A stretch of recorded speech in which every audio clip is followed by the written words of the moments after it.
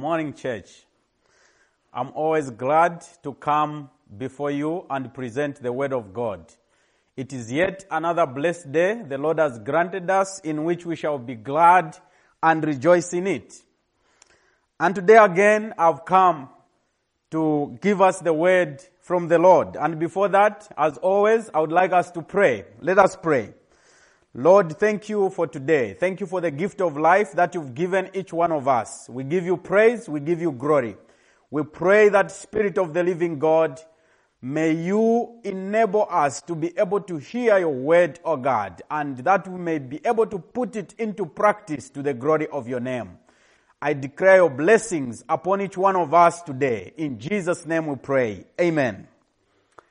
Hallelujah. First of all, before I continue to speak the word, I would like to just appreciate the congregation for standing with me and my family in the past last week when my wife wasn't feeling too well. I'm so grateful, and as a family, we are so grateful that you really stood with us, encouragement, support, and in so many ways. God richly bless you. Amen. And because of that, I am here today, standing courageously to speak the word of God again, in Jesus' name. Let's turn our Bibles to the book of Leviticus, chapter 17, verse 10 to 14. Leviticus, chapter 17, verse 10 to 14. The Bible reads, "And if any native Israelite or foreigner living among you eats or drinks blood in any form, I will turn against that person and cut him off from the community of your people. For the life of the body is in its blood. I have given you the blood on the altar to purify you, making you right with the Lord. It is the blood given in exchange for a life that makes purification possible." Verse 12. "That is why I have said to the people of Israel, you must never eat or drink blood, neither you nor the foreigners living among you. And if any native Israelite or foreigner living among you goes hunting and kills an animal or bird that is approved for eating, he must drain its blood and cover it with earth. The life of every creature is in its blood. That is why I have said to the people of Israel, you must never eat or drink blood, for the life of any creature is in its blood. So whoever consumes blood will be cut off from the community." Praise be to the name of the Lord. So today, I would like to talk about this interesting topic, and I'm glad that during communion, actually my sermon was hinted. Today I'm talking about the blood, and I've entitled the sermon as "Life in the Blood of Christ." Life in the blood of Christ. Now, I've deliberately begun from the book of Leviticus so that we can see the foundation where this blood issue is coming from. Now, the Bible is telling us that God gave the command to Moses and told him to say, "Tell the children of Israel that they should, even the foreigners among them, that they should not eat blood.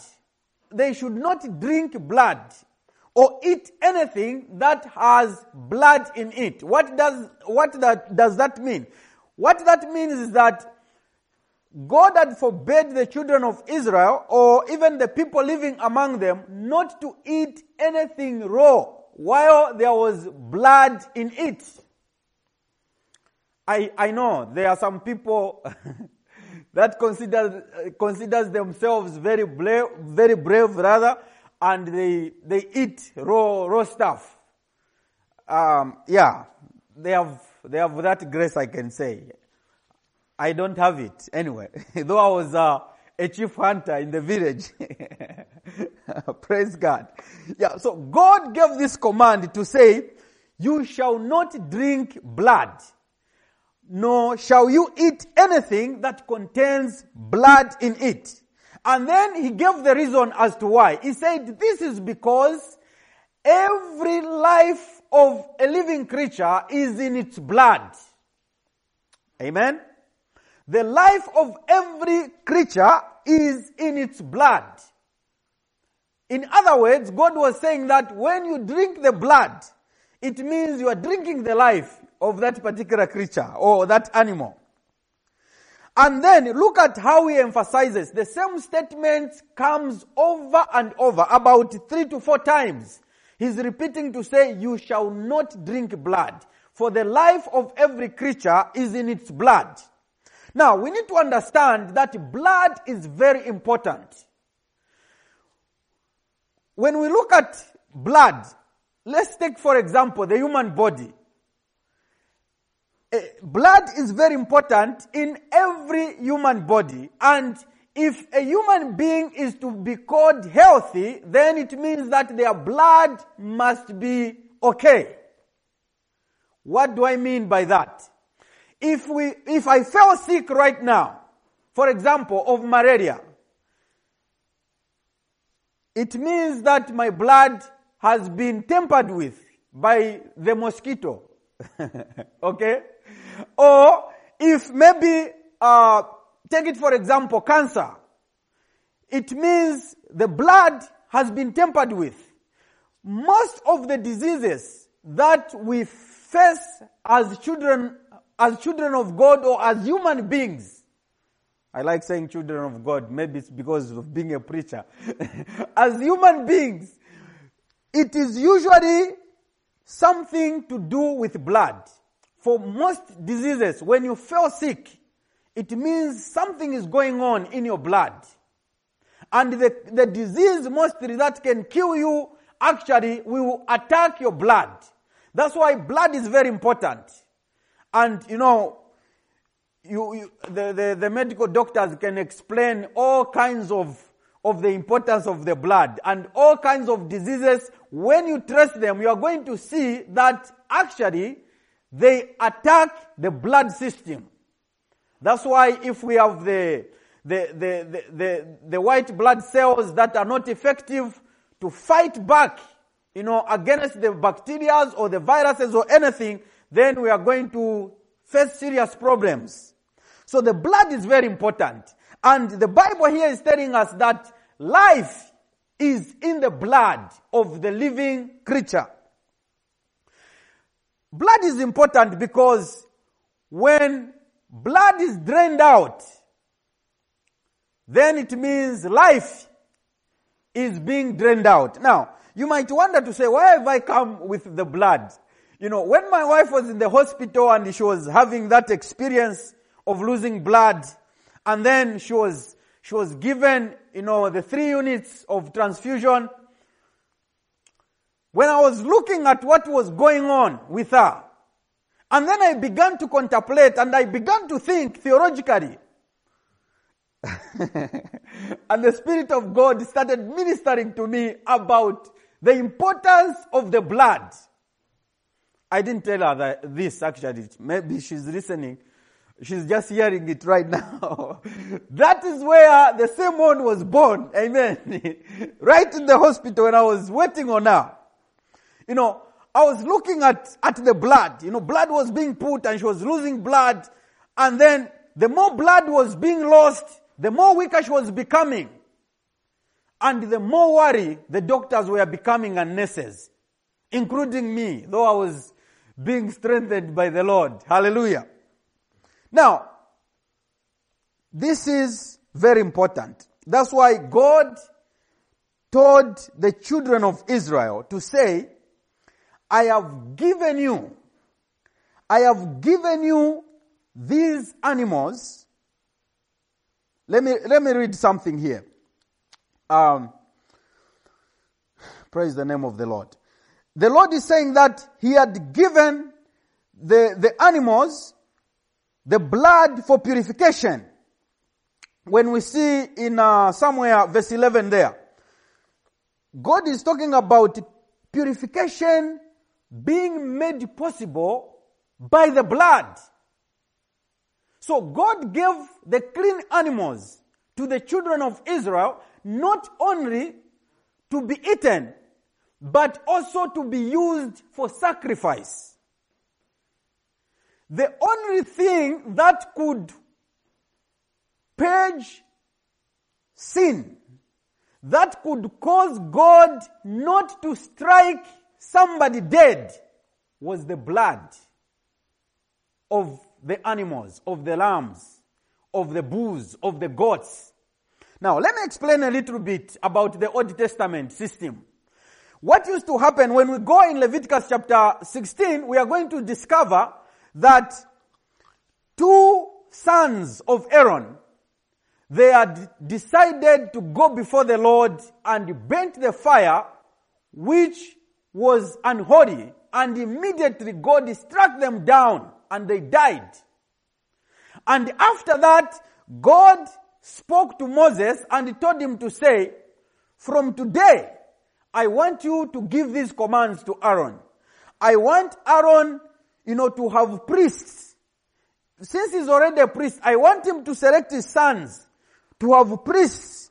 And these are the regulations for the priest. And as a priest, whenever he comes before the presence of the Lord, he must first present the blood. He must first kill a lamb or a goat and present the blood before me for his personal sin offering as a priest.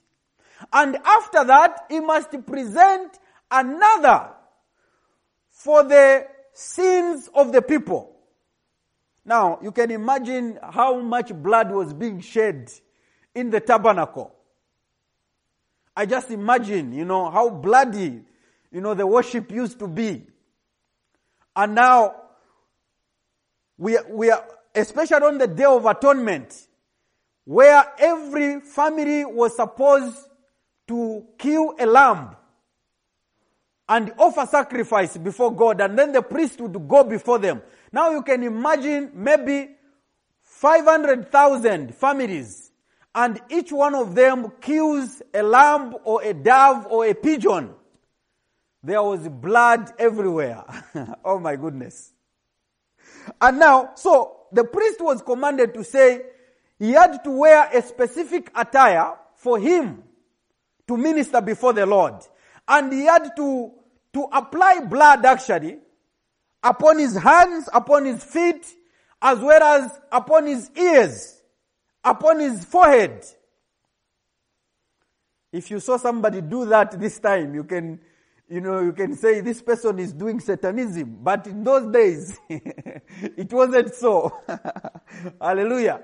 So you can imagine how the priest was looking. Blood, by the feet, blood on the hands, blood in the ear and everything.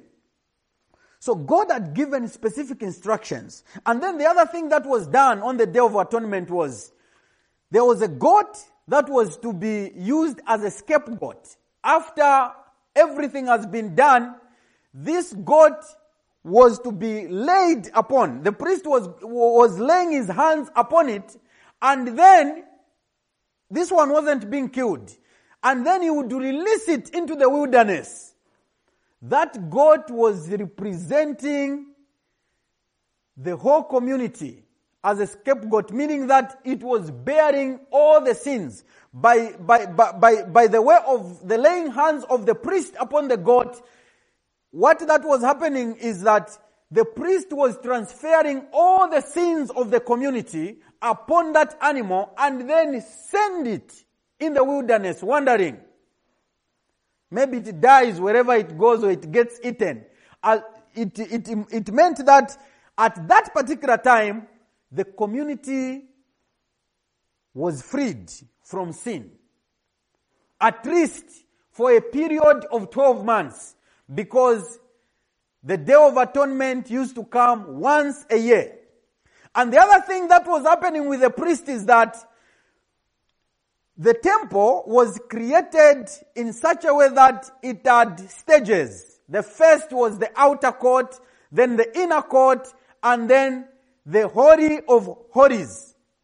Now, the outer court was the place where mostly children, women, as well as foreigners were gathering from. And then in the inner court, it is where now, all the men and all those Jewish or Hebrew people were gathering. The priests and everyone. And then the Holy of Holies, that was the secret place now, like the bedroom in the temple. It is where the Ark of the Covenant was placed. And the priest was only, the high priest actually, not just a priest. The high priest was only allowed to enter the Holy of Holies once a year. And something used to happen for the high priest to access the Holy of Holies. It was first a dark place. And whenever the priest was to enter, they had to tie a rope on his right leg. And this rope was going all the way into the outer court, into the inner court, so that when he entered, no one was to accompany him. And if he had not done the priestly duties right, or if he was not right before God, and gets stricken by God, then the only thing the people would do was to pull that rope and pull the body out of the Holy of Holies. And of course, maybe they could again ask you to say, any volunteers, please. And I hope, people were agreeing to say, okay, it's me to go, after seeing your friend is being put out. Okay, so this is what used to happen. So, actually, the Old Testament way of worship was a most dangerous way, to go before God. Because whenever God came down, it's either you get blessed or you get killed. Those were just the options that were there. That's why we know several stories where the children of Israel could cry to say, no, Moses, we want to do this. This time you've been presenting us before God. This time we want God to come down so that we can talk to Him face to face. And when God descended His glory on the mountain, fire was flashing everywhere. Again, they started crying and said, please, go and speak on our behalf before God kills us. It was a dangerous thing to go before the Lord in the Old Testament. So all this was being made possible for human beings to access the presence of God by the use of the blood. And the blood that we are talking about here is the blood of the lambs, bulls and goats. This is what made it possible. And so, we know that the Old Testament, all in all, did not really do a good job. Imagine, I've already mentioned about killing of animals all the time. You have to shed blood of the animals for God not to kill you, or for the angel of death to pass over. That's where even the Passover is coming from in Exodus chapter 12 verse 23. It is the same story. God had promised to kill every firstborn in Egypt, and He said, if the children of Israel are to be spared, let the blood be shed on their doorposts. Even if you are an Israelite, but as long as there is no blood on the doorpost, the angel of death will come and enter. So it had to go with obedience. And they had to put that. And whenever the angel of death came and he saw the blood, then he could pass over and go to the next door. Just like that. And those houses where there was no blood, firstborns were dying of everything. This is what happened. But the time came when there was now a shift. Everything that was done in the Old Testament was a shadow pointing to the reality. We've been studying the book of Colossians in the Bible study, in which that is mentioned, that everything that was done was a shadow pointing to the reality. The reality is in Jesus Christ. So, since people could not manage to obey the law all the time and to provide the blood all the time, in fact, before I proceed, in fact, even during the time of Jesus, when Jesus came and then he went to the temple to worship in Jerusalem, he found that because of this blood thing and, animals and sacrifices, actually, the house of the Lord had been turned into a business. You can imagine people were coming from everywhere. Others maybe were moving, for months, walking for months to just get to Jerusalem, to worship the Lord on the Day of Atonement, to sacrifice. And because of different currencies, they had to change the money in order for them to buy the right sacrifice. And those money changers were doing some business. They were doing some forex right there in the temple courts. And so, then others were also selling the animals. And when Jesus went there, he saw what was going on and his heart was broken. He decided to drive them out. The business was taking place because of the sacrificial system. So, this is the reason why Jesus now had to come and change the entire system.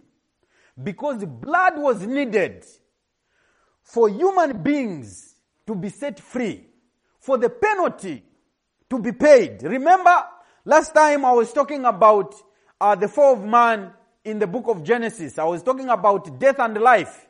How death was activated and death was demanding, to kill. The penalty had to be paid. And there was no man on earth who was found worthy to die for another except Jesus Christ. We read about the first Adam and the second Adam being Jesus Christ. He's the only one who was worthy to come and die for our sin by the shedding of the blood. So, when we look at this Jesus Christ, especially in the book of Hebrews, we are going to see that Jesus Christ himself, he stands as a priest, as the high priest. Okay? He's going to stand also, according to the Bible, as the Lamb of God, who takes away the sins of the world. When we see in the book of John chapter 1 verse 29, the Bible says that on the next day, when Jesus was passing and John saw him, he made an announcement to the people to say, "Behold, the Lamb of God who takes away the sins of the world." That was referring to Jesus Christ. And the time came when Jesus had to die. We were just celebrating the Easter.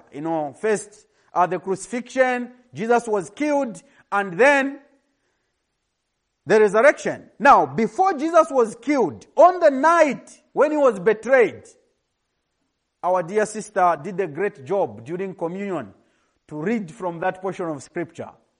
He took up the bread and broke it and said, "Eat." In fact, he said, "This is my body. Eat. It is my body which is broken for the forgiveness of your sins." And then after that, he also took the cup of the wine. Now I'm coming to explain that. And he said, "This is my blood of the new covenant. Drink." Praise the name of the Lord. for the remission of your sins, for the forgiveness of your sins. Now, when we look at all this that Jesus came to do about the blood, to offer the blood in order to redeem, we must understand that without the blood of Jesus, there is no redemption. It was only the blood of Jesus that came to fulfill the wrath of God, to pay the penalty. And we know that something happened while Jesus was on the cross of Calvary. The Bible says that there was an earthquake, according to the book of Matthew. There was an earthquake, the ground shook, and then there was an earthquake which went all the way to the temple and ripped off the curtain that was in the temple. Now, the curtain which was ripped off was the curtain which was demarcating the inner court of the temple and the Holy of Holies. The one that was hiding the inner place, the Holy of Holies, where the Ark of the Covenant was, in which the high priest would go once a year and sprinkle the blood on the mercy seat. So that was ripped apart and exposed, meaning that Jesus Christ became the ultimate high priest. There was no more need for people to be entering the Holy of Holies and offer the blood of animals other than his blood. Hallelujah. So, I want us to understand something. I want to talk about two things here. I want to talk about the purpose of the blood, or the use of the blood. Why the blood of Jesus? What was its purpose? As I've already mentioned, I've mentioned about redemption. And then I will later finish with talking about how can we apply this blood. Amen? Now, as I've already said, after Jesus Christ died on the cross, in fact, before he died, in the book of John chapter 6 and verse 52 there to 54, Jesus Christ was talking about, he was telling the disciples to eat his flesh. He said, if you want to live, you must eat my flesh. And the Bible says that at that time, many of his disciples deserted him because they looked at him and said, hey, this man now wants us to be cannibals. Why does he want us to begin to eat his flesh? They didn't really understand what Jesus was saying. And then he complicated things again, made things worse by saying, and you must drink my blood. They said it is now finished. A lot deserted Jesus. They left him. And the Bible says that Jesus turned to his disciples, the 12, and said, are you also going to leave me as these have left me? Peter, the man who was the liaison, the spokesperson, he stood up and said, where can we go, our Lord? For your words are life and spirit. Amen. Where can we go? For your words are life and spirit. So Jesus was presenting these images about eating his flesh, drinking his blood. And then the time came on the last day, on the Last Supper.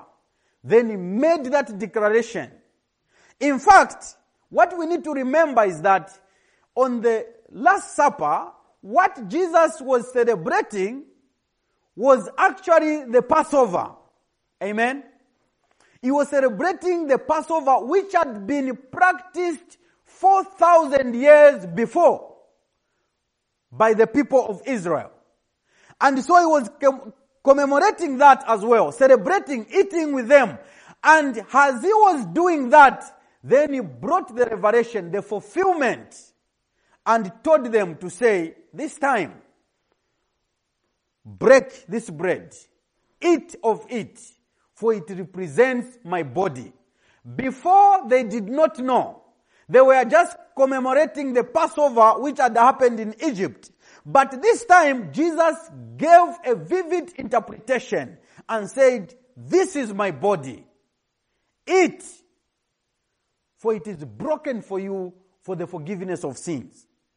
And then later he got the cup and presented it to them and said, drink, for this is my blood that is shed. It is the blood of the new covenant. Meaning that I am doing away with the old way, with the old system of sacrifice. Now I am the perfect sacrificial lamb. I will not just represent you to be holy before God only for 12 months, for 1 year, so that again next year you can come back and seek another redemption. No. I'm doing it once and for all. That was the purpose of the blood of Jesus. The purpose of the blood of Jesus was for redemption. Jesus brought redemption through his blood. Without the shedding of the blood of Jesus, there is no remission of our sin. Hallelujah. The writer of the book of Hebrews, in chapter 9, verse 13 to 14, and chapter 10, verse 4, says the same thing. That all those, blood of the bulls, the lambs, the goats, did not fulfill the purification, the forgiveness. But the blood of Jesus brought the purification of our consciences. Now, what that means is that even when those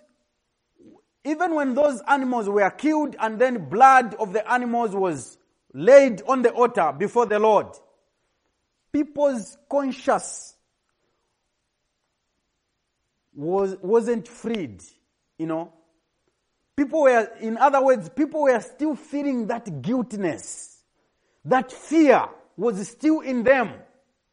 But the blood of Jesus brings a different dynamic or trajectory. He cleanses and purifies our conscience. Our conscience is clear.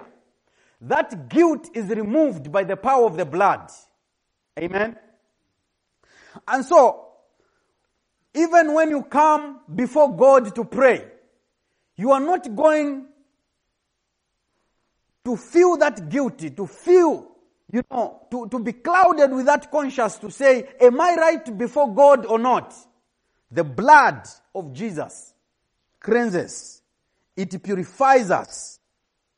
Hallelujah.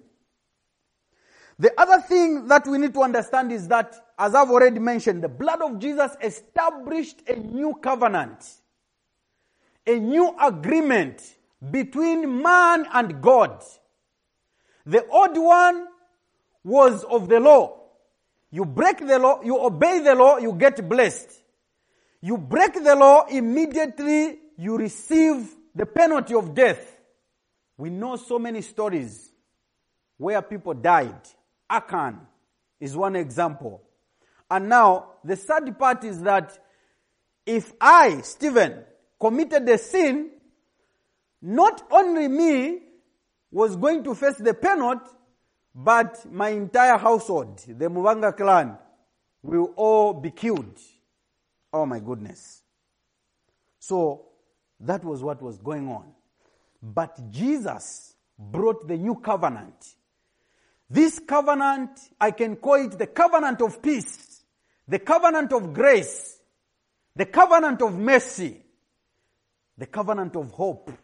This is the covenant in which we are right now, in which we can stand before God confidently, present our burdens before Him. Even when we feel that we've sinned before Him, we have confidence to go before Him in prayer and confess our sins. And He is faithful and just to forgive us. Hallelujah. This is the advantage that we have. If it was in the Old Testament, I don't know if even myself could have been here up to now. Maybe I could have done something, that could have made God to strike me immediately. But we have the privilege through the blood of Jesus Christ. This blood of the new covenant has removed the covenant of death which was there, because He Himself took upon the penalty of death on our behalf, and He set us free. Hallelujah. Therefore, the blood of Jesus Christ gives life. There is life in the blood of Jesus. Now, when we talk about life in the blood of Jesus, sometimes we begin to say, okay, yes, the blood was shed thousands of years ago. Then how does it work? How do I experience? Am I supposed to see it physically somewhere or what? This is done through faith. You don't need to see the blood. That system of seeing physical blood of birds, of animals, has already been done away with. This time, you and me only need to do one thing: to have faith in the Lord. And acknowledge to say, He has already done it on our behalf. And then, as we believe in the Lord, then the blessings is going to follow to the glory of His name. Now, I want to read another scripture in the book of Revelation. Revelation chapter 12. I know this is one of the interesting scriptures that we have in the New Testament. Revelation chapter 12, reading from verse 7 to 11. The Bible says, "Then there was war in heaven. Michael and his angels fought against the dragon and his angels. And the dragon lost the battle, and he and his angels were forced out of heaven. This great dragon, the ancient serpent called the devil, or Satan, the one deceiving the whole world, was thrown down on the earth with his angels, with all his angels. Then I heard a loud voice shouting across the heavens, 'It has come at last, salvation and power, and the kingdom of our God, and the authority of His Christ. For the accuser of our brothers and sisters has been thrown down to earth, the one who accuses them before our God day and night. And they have defeated him by the blood of the Lamb and by their testimony. And they did not love their lives so much that they were afraid to die.'" Glory be to the name of the Lord. Now, this is a flashback of what was going on. When you go in the beginning, of this chapter, when you read, even going forward, actually, you are going to hear that the dragon will start doing warfare also with the woman, okay, and then the son, and so on and so forth, which is depicted as the woman represents Israel, and then the son represents Jesus Christ. The dragon fighting the son, pursuing, trying to take his life, is symbolized in the figure of King Herod, the one who wanted to deceive the wise men, saying, whenever you find out the exact spot where this baby king has been born, come back to me. tell me so that I may also go and worship him and present gifts. But in his heart, he was planning to go and kill this rival who was about to overthrow him as a king. That was a dragon trying to silence the life of the young Jesus. But Jesus was preserved. Amen. Praise the name of the Lord.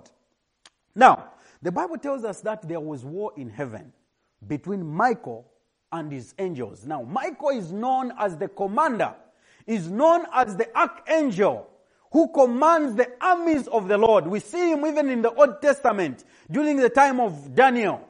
He manifested, when angel Gabriel was detained. So Michael is the commander in chief, so to say.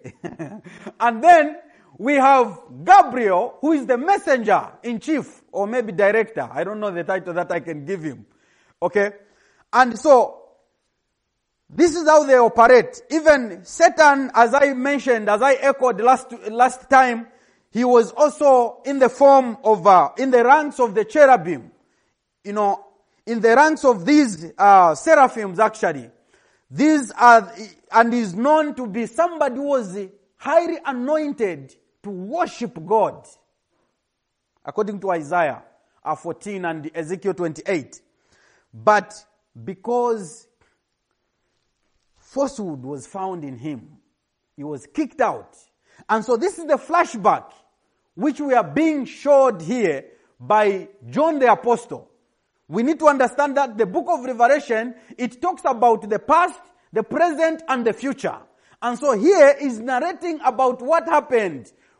How this guy, Satan, and his angels were kicked out of heaven by the death of Jesus Christ. The Gospels doesn't tell us, but John had to go in the spirit to see what happened up there during that time when Jesus had died and resurrected. Amen. So he has told us to say, this is what happened. He was hauled down. He was kicked out of heaven and brought down. And then the Bible says that they defeated him. Who? Us, the believers. They defeated him by the blood of the Lamb and the word of their testimony. Now, this shows us now how we are supposed to apply the blood. How do we use this blood? We can use this blood by confession, by speaking, by making declaration, by testifying. How do we testify? By saying that I am redeemed of the Lord. Hallelujah. We need to make these declarations. When you are sick, you have to make a declaration. You have to testify to say, by his stripes I am healed. When you feel oppressed, you have to say that I have been delivered through Christ's death on the cross of Calvary. He broke the chains, the bondage that was upon my life. And now I am free in Christ. You make those declarations. The Bible says that they defeated him by the blood of the Lamb and the word of their testimony. So we need to testify. We need to testify our faith and we need to share it with others. Amen. The psalmist says in the book of Psalm 107 and verse 2, he talks about, he asks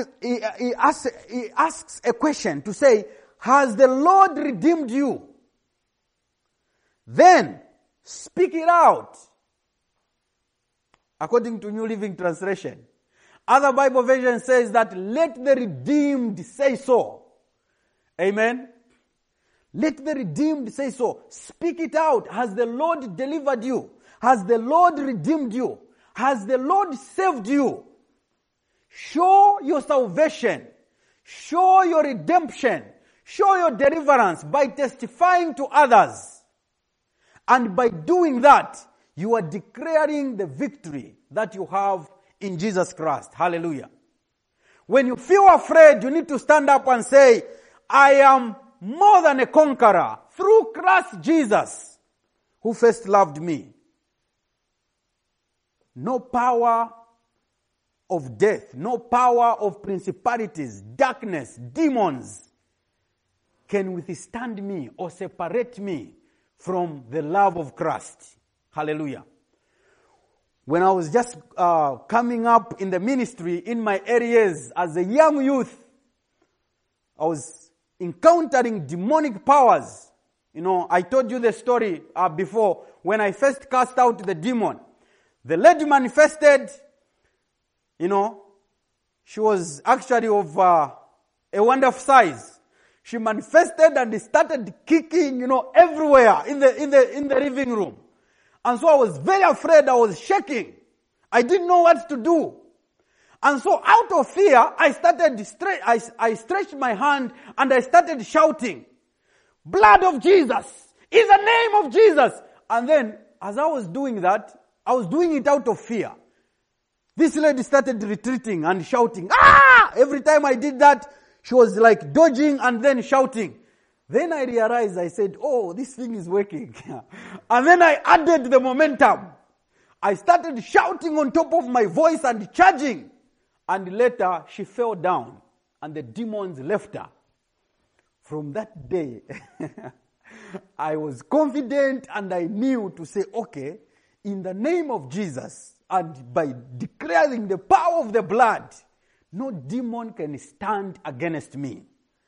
And I went ahead and started casting as many as I could in Jesus' name. So there is power in the blood of Jesus.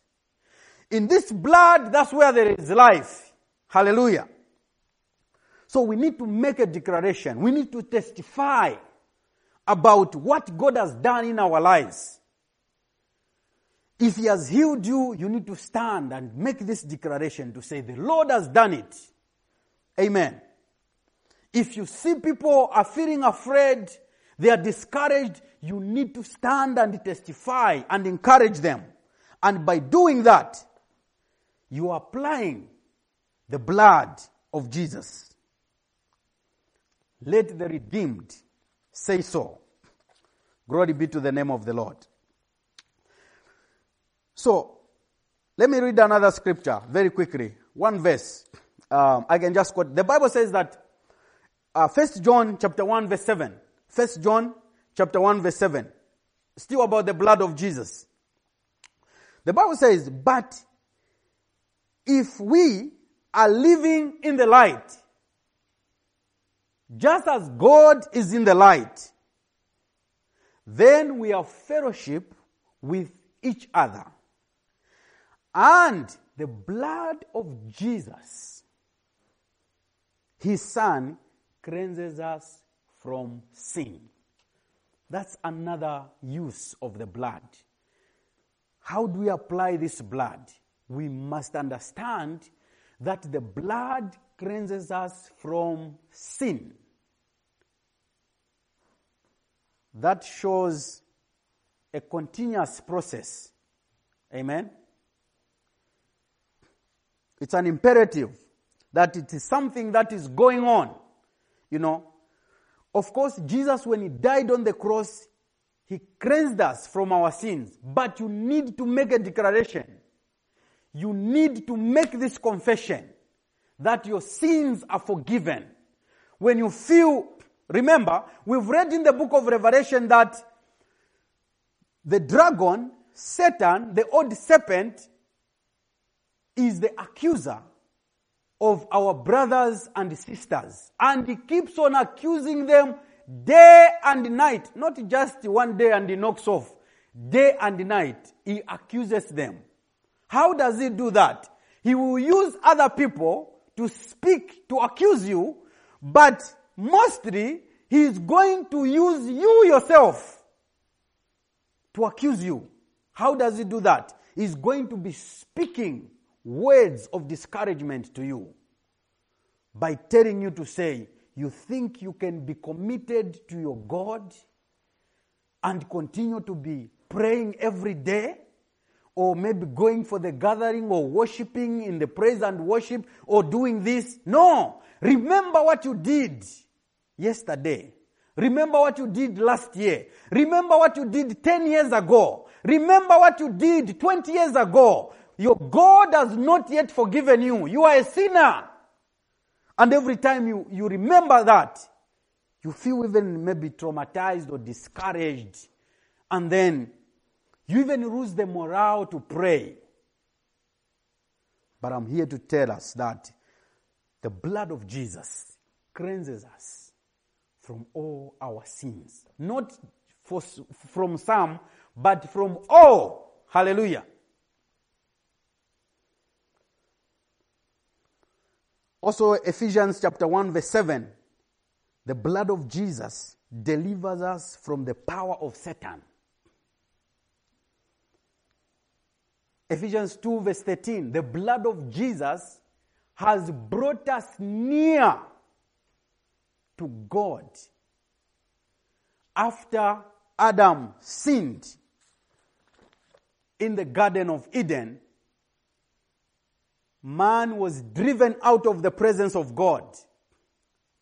But when Jesus came and shed that blood on behalf of humanity, the blood of Jesus was pure.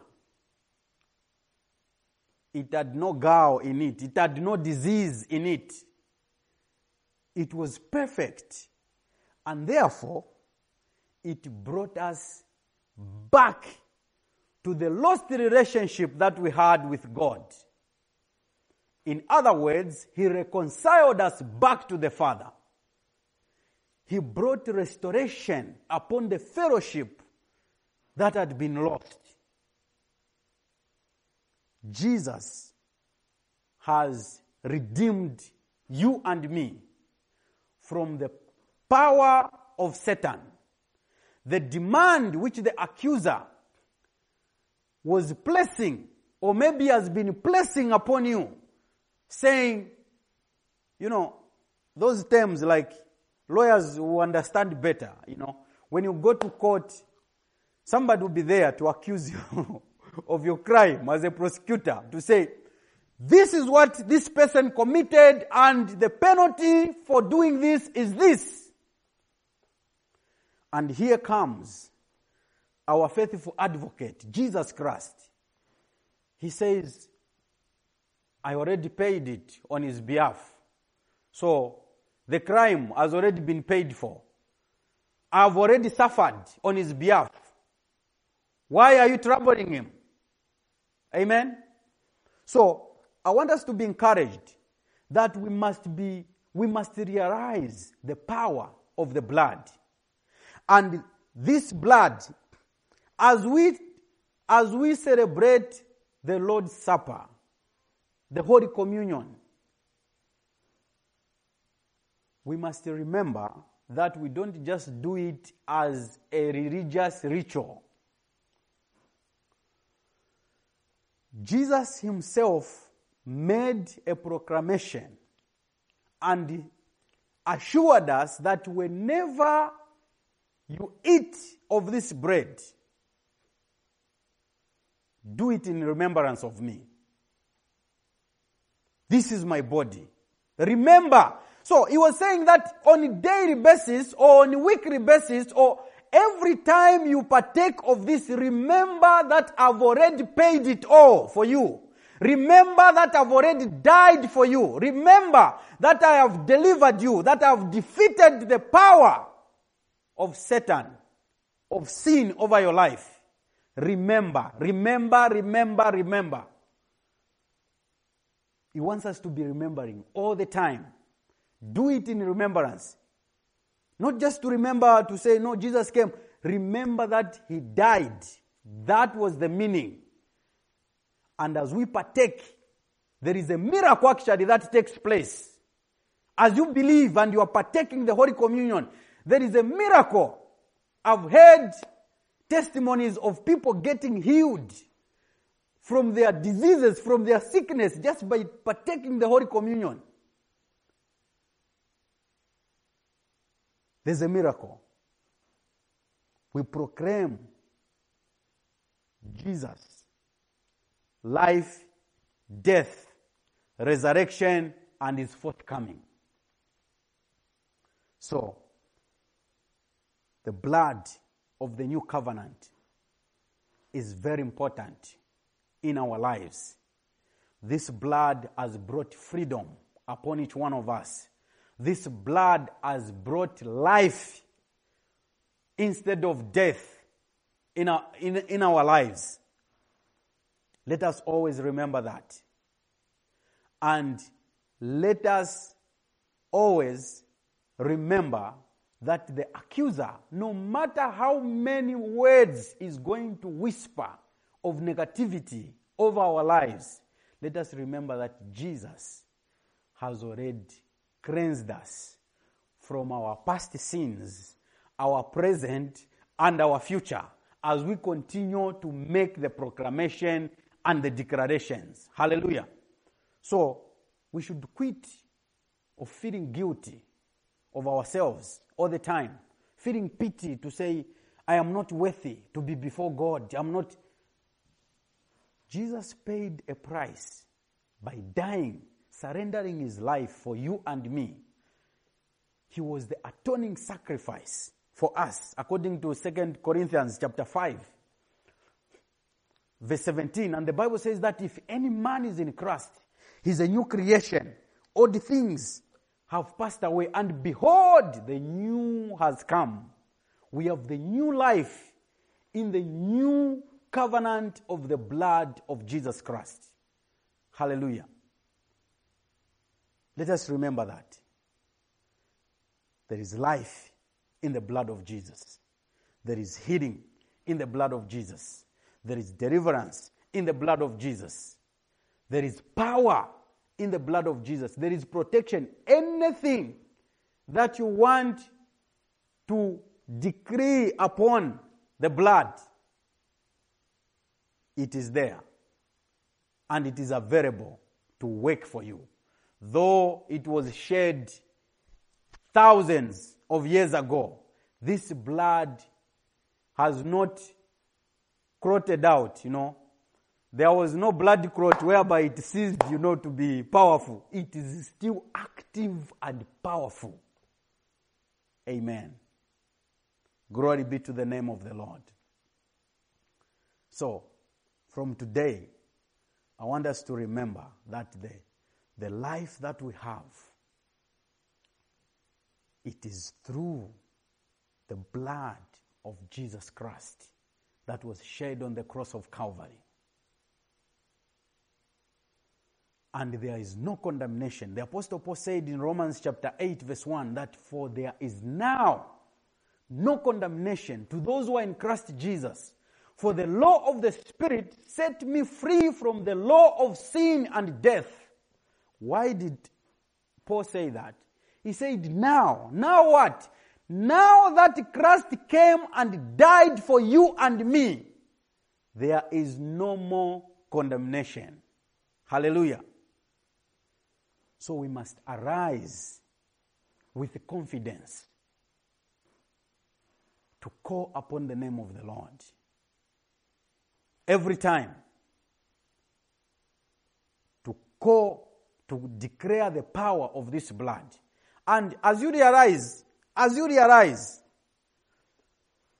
pray and declare the power of this blood, you are going to see miracles taking place. I have seen the power of the blood working in my life, in my family's life. I have seen it at work and in other people's lives. I want to encourage you that declare the power of the blood of Jesus Christ. And you see deliverance coming over your life. If there are those that may be watching and you do not know the Lord Jesus Christ as your Lord and Savior, no matter what the enemy has been telling you, accusing you to have done, that you are not worthy, remember that Jesus paid it all on the cross. The blood cleanses you.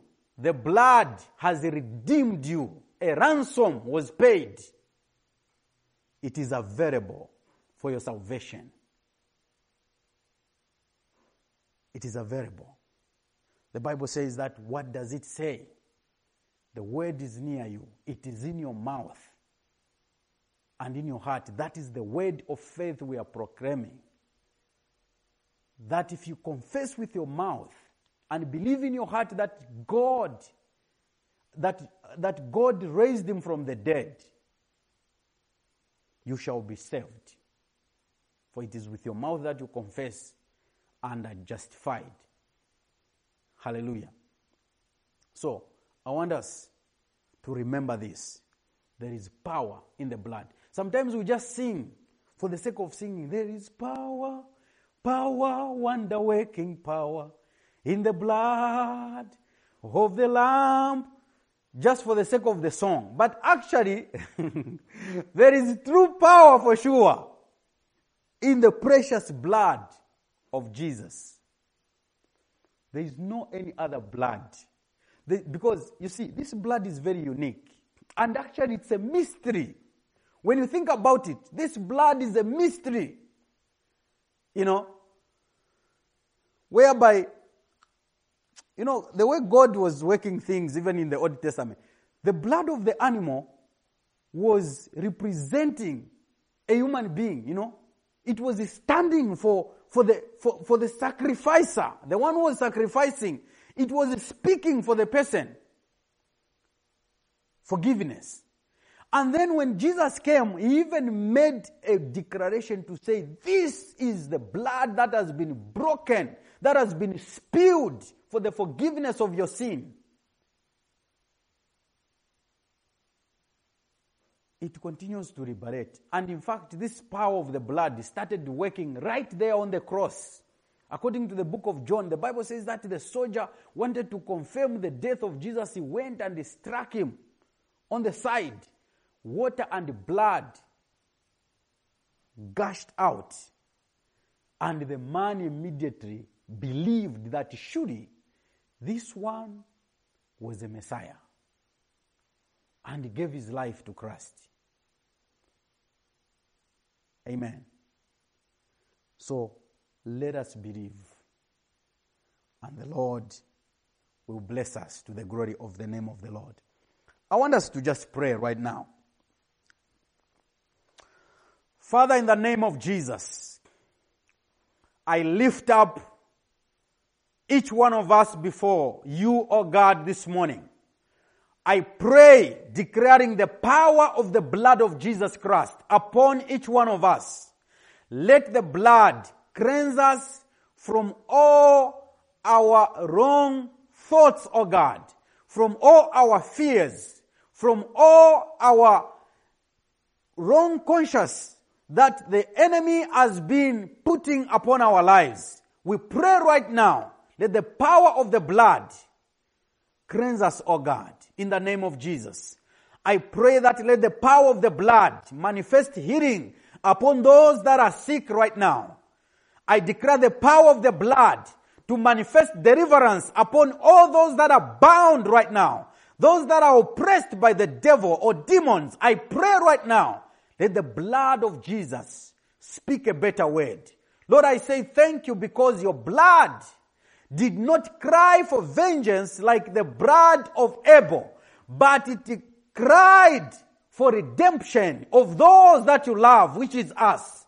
Blessed be your name, Lord. I declare the power of the blood to bring deliverance. Let the power of the blood bring restoration upon the broken relationships. Let the power of the blood reconcile lives back to God in the name of Jesus. I declare the power of the blood, Lord, upon our lives from today. May you grant us the confidence, Lord, to be able to stand before you and indeed to pray with confidence in Jesus' mighty name. I pray that, Lord, cause us to realize that no matter how much the enemy can accuse us through his negative voices, I pray that, Holy Spirit, you will always remind us that Jesus has redeemed us from the power of sin. Jesus has redeemed us from the power of death. Jesus has redeemed us and healed us from all manner of diseases. Blessed be your name, Lord. We give you praise, Father. We give you glory. Hallelujah. I speak your blessings upon the congregation right now, upon our families, upon each one of us. I pray that, oh God, even as we continue to partake of the communion each day, I decree that, oh God, cause each one of us to come to that realization of the power of the blood that is in the elements that we partake of the bread and of the wine, which is represented in the juice. In Jesus' mighty name, we give you glory, Lord. We give you praise. And we thank you, Jesus, that you came and died for us and paid all the penalty that was due to us. Thank you for reconciling us back to God. Thank you for bringing blessings upon us. Thank you for granting us freedom. Thank you for bringing life instead of death. In Jesus' name we pray. And if there are those that would like to receive Jesus, maybe you are just joining us for the first time, I would like to lead you to the Lord right now. Just repeat after me by faith. Say, Lord Jesus, I believe that you came and died for me. Today, I choose to accept you as my Lord and Savior. Come into my heart. Be my Lord and Savior.